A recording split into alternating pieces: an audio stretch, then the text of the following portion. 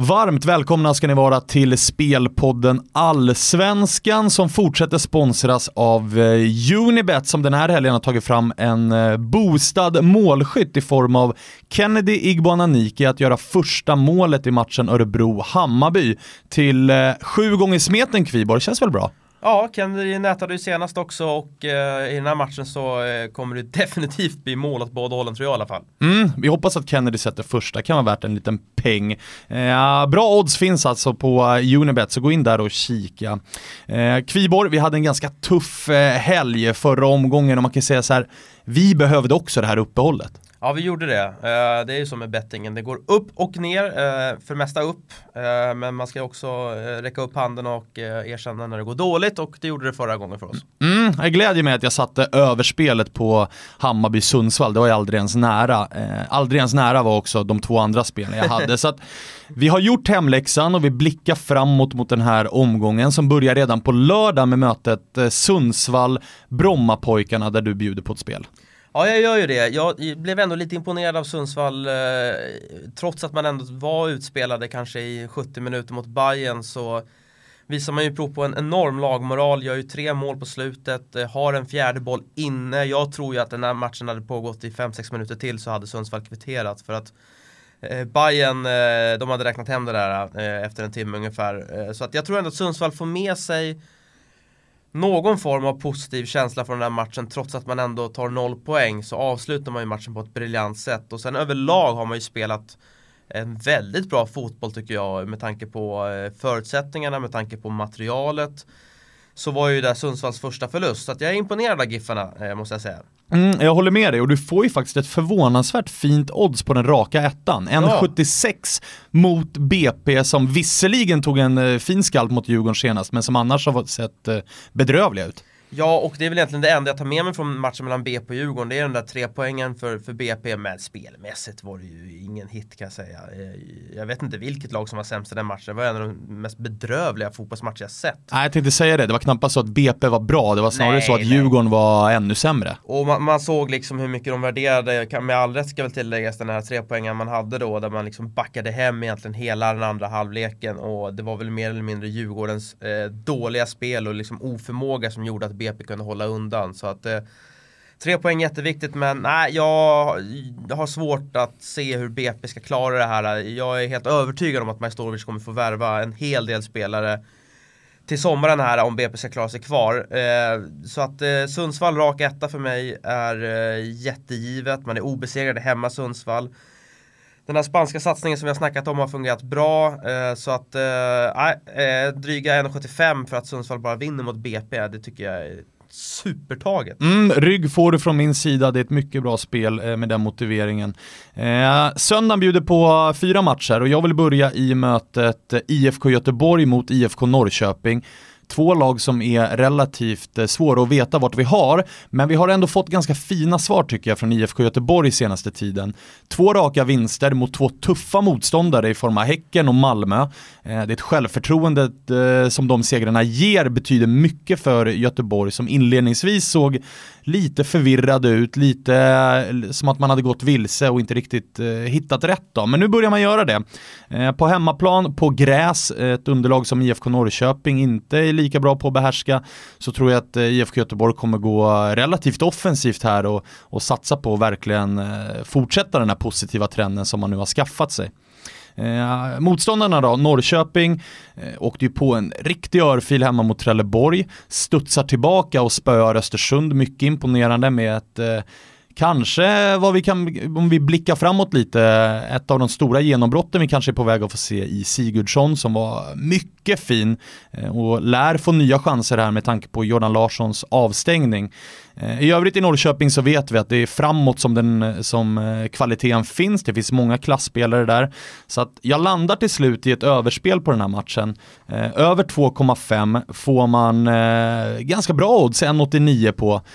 Att båda lagen gör mål är också ett bra spel. Men över 2,5 tycker jag ändå känns som det bästa. För det är 2 lag som kommer gå för segern. Och skulle det vara oavgjort 1-1 så tror jag att båda lagen kommer att försöka att snå åt sig de här poängen. För de anser sig nog båda två vara det bättre laget. Så överspelet känns fint.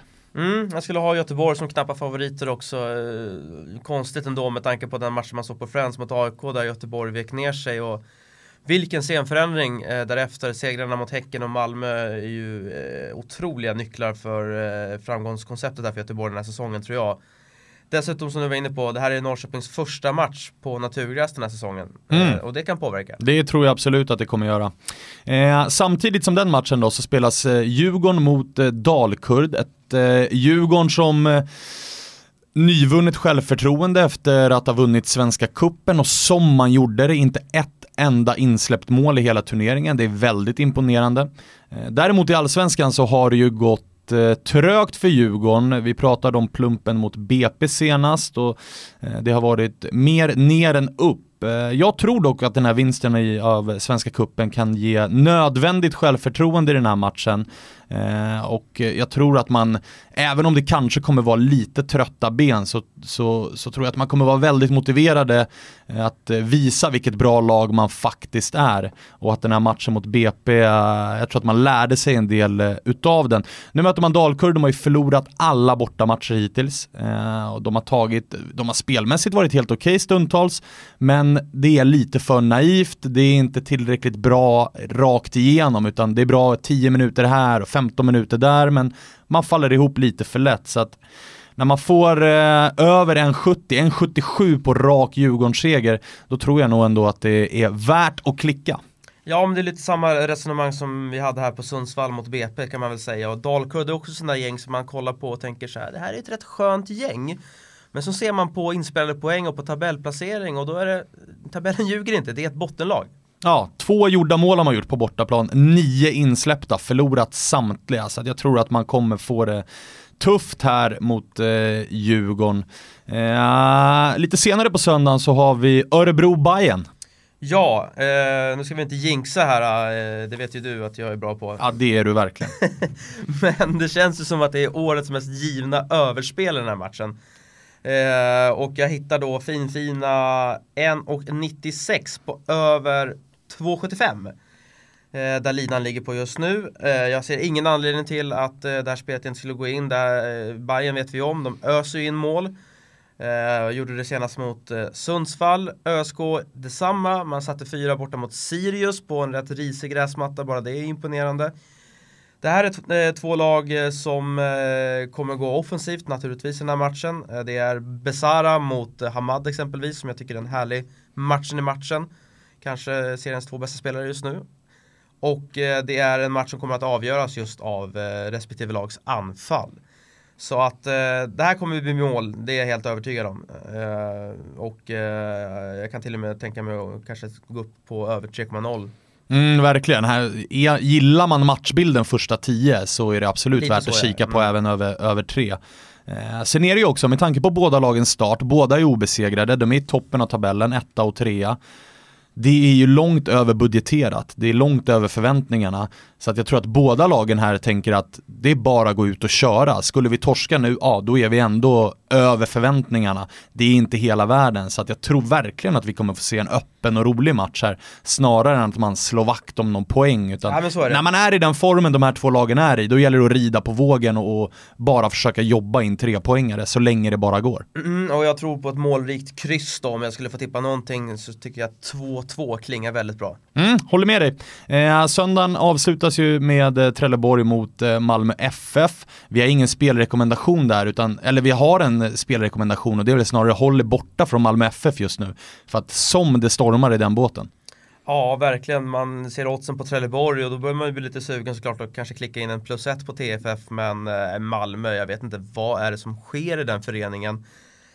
De som de själva har poängterat vann ju liksom allt mer eller mindre på försäsongen, och sen så när väl allsvenskan börjar så är ju all kvalitet liksom väck på något konstigt sätt. Och det är inte bara en spelare utan det är alla spelare som tycks liksom ha varit i sitt livs sämsta form. Så att nej. Malmö har stora problem. Ja, och fallet blir ju dessutom så mycket tyngre när svansföringen har varit väldigt icke-ödmjuk. På frågor inför säsongen vilka man såg som sina stora konkurrenter, så var svaret typ ett garv att så här, konkurrenter, vi har inga konkurrenter. Frågan är när vi vinner snarare än om vi vinner. Så att det gungar rejält, och hade det inte varit så att det väntar ett Champions League-kval om bara en månad, då tror jag nog att Magnus Persson hade rykt nu. Ja, jag tror nog att han kan ryka faktiskt om de inte vinner den här matchen. Så illa är väl de signalerna man får i alla fall. Så att, sen får vi se vad Daniel Andersson hittar på där nere. Men med den investeringen man har gjort i truppen, det är många av de här nyförvärven som är dyra, som inte har levererat. Det är en tränare som inte liksom tycks väcka sitt lag. Bara det är ju alarmerande. Så att, nej, det där ser inte bra ut. Nej, håller med. Omgången avslutas på måndag då det är 3 matcher, och jag tycker vi börjar på Guldfågeln Arena där jag har spel på Kalmar. De möter ju Sirius, ett Sirius som ju aldrig slutar placera spelare i rehabrummet. Det väljer ju in skador, senast släppte man in 4 mål mot Örebro, och signalerna inför säsongen var ju att många experter tippade att Sirius nog kan riskera att åka ut, och så här 7-8 matcher in på säsongen så är det bara att konstatera att de signalerna var helt korrekta, för att det ser mörkt ut hos Sirius. Bättre ser det ut hos Kalmar som ju har en ganska fin form, spöade ju Malmö hemma till exempel och är ett starkt hemmalag. Mot det här Sirius-laget då, som släpper in väldigt mycket mål, så tror jag att Kalmar har goda chanser att vinna den här matchen komfortabelt. Minus 0,75 står i 1,90. Så att alltså halv vinst om Kalmar vinner med uddamålet. Det tycker jag absolut är värt ett spel. För det är en skadedrabbad trupp i Sirius. De har haft ett tufft schema med tuffa motståndare. Och på bortaplan, på naturgräset på Guldfågeln, så tror jag att ett bra Kalmar, jag tror att de vinner det här enkelt. Ja, Sirius måste lösa målvaktsfrågan. Det kommer bli nyckeln här till sommaren. Får man in en vettig målvakt här, så att det går inte att spela med målvaktstränaren för Gruch tror jag hela säsongen, och sen man har ju värvat in också 39-årig Wolf. Ja, och det inget ont om honom liksom, men det är inte den målvakten jag ser ska nu på en gång komma in och liksom spika igen. Nej, jag håller med dig där. Måndag bjuder ju också på mötet AIK Östersund. Ett AIK som går bra.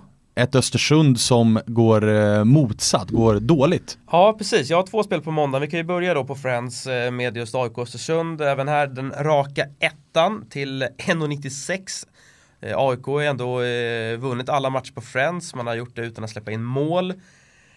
Man får tillbaka en utvilad Nabil Baoui som var avstängd senast. Jag tyckte ändå insatsen mot Elfsborg var helt okej. Det kändes som att 0-0 var ett resultat som AIK mer än väl var villiga att ta med sig hem. Och det märktes att det har varit ett tajt schema och mycket skador. Nu har de fått vila. Så är det. Och jag tycker att många spelare ser bra ut. Jag tycker en sån som Kristoffer Olsson går från klarhet till klarhet nu med sin något mera offensivare position. Det har blivit väldigt bra med Ado, att han får ta jobbet som Olsson tog defensivt i fjol. Och det har varit en lyckostöt. Det är väl egentligen anfallsspelet lite grann som jag kan tycka fortfarande. Nu Henok, som Rickard Norling var inne på, har trampat lite vatten. Stefanelli tog inte chansen, åtminstone spelmässigt, efter de här 2 målen mot Sirius. Jag tror att vi får se Nabbe Baoui på topp igen, i och med att han gjorde ju 2 mål mot Sirius på hemmaplan just i den positionen. Östersund tycker jag faktiskt kommer undan lite billigt ibland. Jag vet inte om det är för att om det är någon medial grej, eller att man liksom ska tycka att Östersund är sköna. För ser du på den truppen man ändå har, så har man ju långt ifrån levererat. Ja, det är 2 vinster på 7 matcher. Ja, det är 7 svagt. poäng på 7 matcher. Det känns som att den här Europa League-vintern tog mycket energi. Det kändes som att Östersund själva kanske känner att vi är så pass bra att vi kommer vinna matcher med halvfart. Det såg man mot Norrköping. Det är mycket som inte stämmer i Östersund. Så att, jag tror att man får tufft här mot Knaget faktiskt. Och glädjande för AIK också att Tarek El-Younousi är tillbaka. Så är det ju också. Hans betydelse har vi sett när han väl har spelat, och han kan absolut vara redo för speltid här. Om inte i startelvan så i alla fall ett inhopp på 20-30 minuter kanske. Definitivt. Så att raka 1:an till 1,96, den är fin. Ja, på tal om 1,96, det är också oddset på att det blir över 2,75 mål i Häcken mot Elfsborg. Jag tänker lite att det måste ju lossna någon gång för Elfsborg med alla de här fina Lundevall och Djibali och de här spelarna. Nu är Holmén avstängd i den här matchen, vilket gör att det kommer bli en mer offensiv balans på det här mittfältet i Elfsborg. Häcken vet vi om, gör en hel del mål, har ju också fixat till försvaret här med Andreas Alm.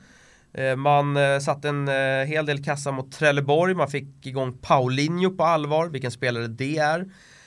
Du har spelare som Kabir och Crespo där bakom också, så att det finns många ombudet i Häcken.